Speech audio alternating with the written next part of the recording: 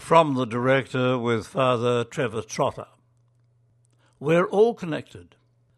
Over the Christmas and New Year period, I was stuck in Queensland and could not return to Victoria because of border restrictions. And like most people, I was frustrated because my plans had been upended. On the other hand, I was surprised to realise that this quieter time was also a time of blessings. I couldn't go back to my office to work, so I had some time on my hands. I read a couple of novels that had been recommended to me. They were right for the time. Both authors were speaking about the importance of silence in our everyday lives. Both spoke of our connectedness to each other and to nature. And being quiet and listening to nature was a big theme. One of the authors spoke of electricity coming to the west of Ireland. As the light was switched on, the main character in the book is struck by how being connected to a regular source of power and life-giving energy reflects the deep truth of our lives. For me, he spoke of our being in God and of our love of God always reaching out to us. God is always switched on.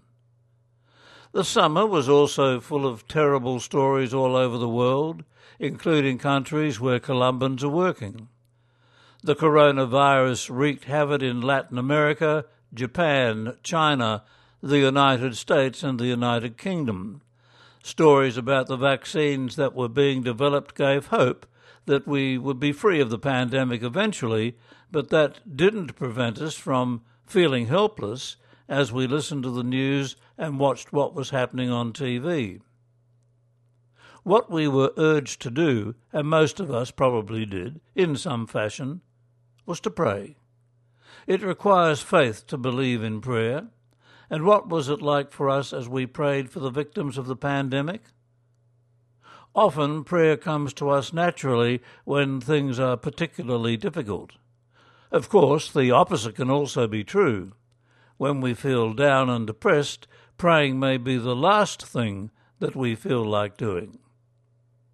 However, if God's love is like the energy of electricity, what are the implications for us? God's love, like electricity, is always there, unless we have blackouts. All we have to do is turn on the switch and open our minds and hearts to God. This is a prayer in itself.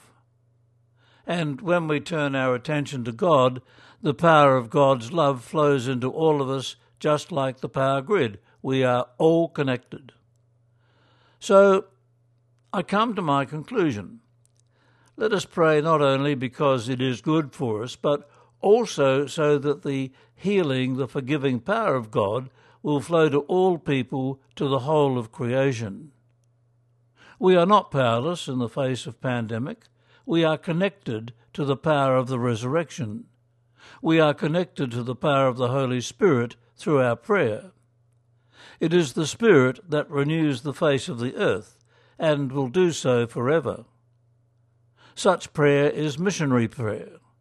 It recognizes that God is the source of all mission and that we are participating in it by our prayer. Lord God, today I am grateful for the gifts that you bestow. They are different from a year ago when mobility, activity and social life were full and energizing. These days my gratitude is for the basics, that there is food and shelter and neighbours and friends. Life is slower during this pandemic, but there is plenty to appreciate among the blessings shown each day. May we be more aware of God's goodness and blessings even in times of change and scarcity. Let us make this prayer in the light and peace of Jesus Christ.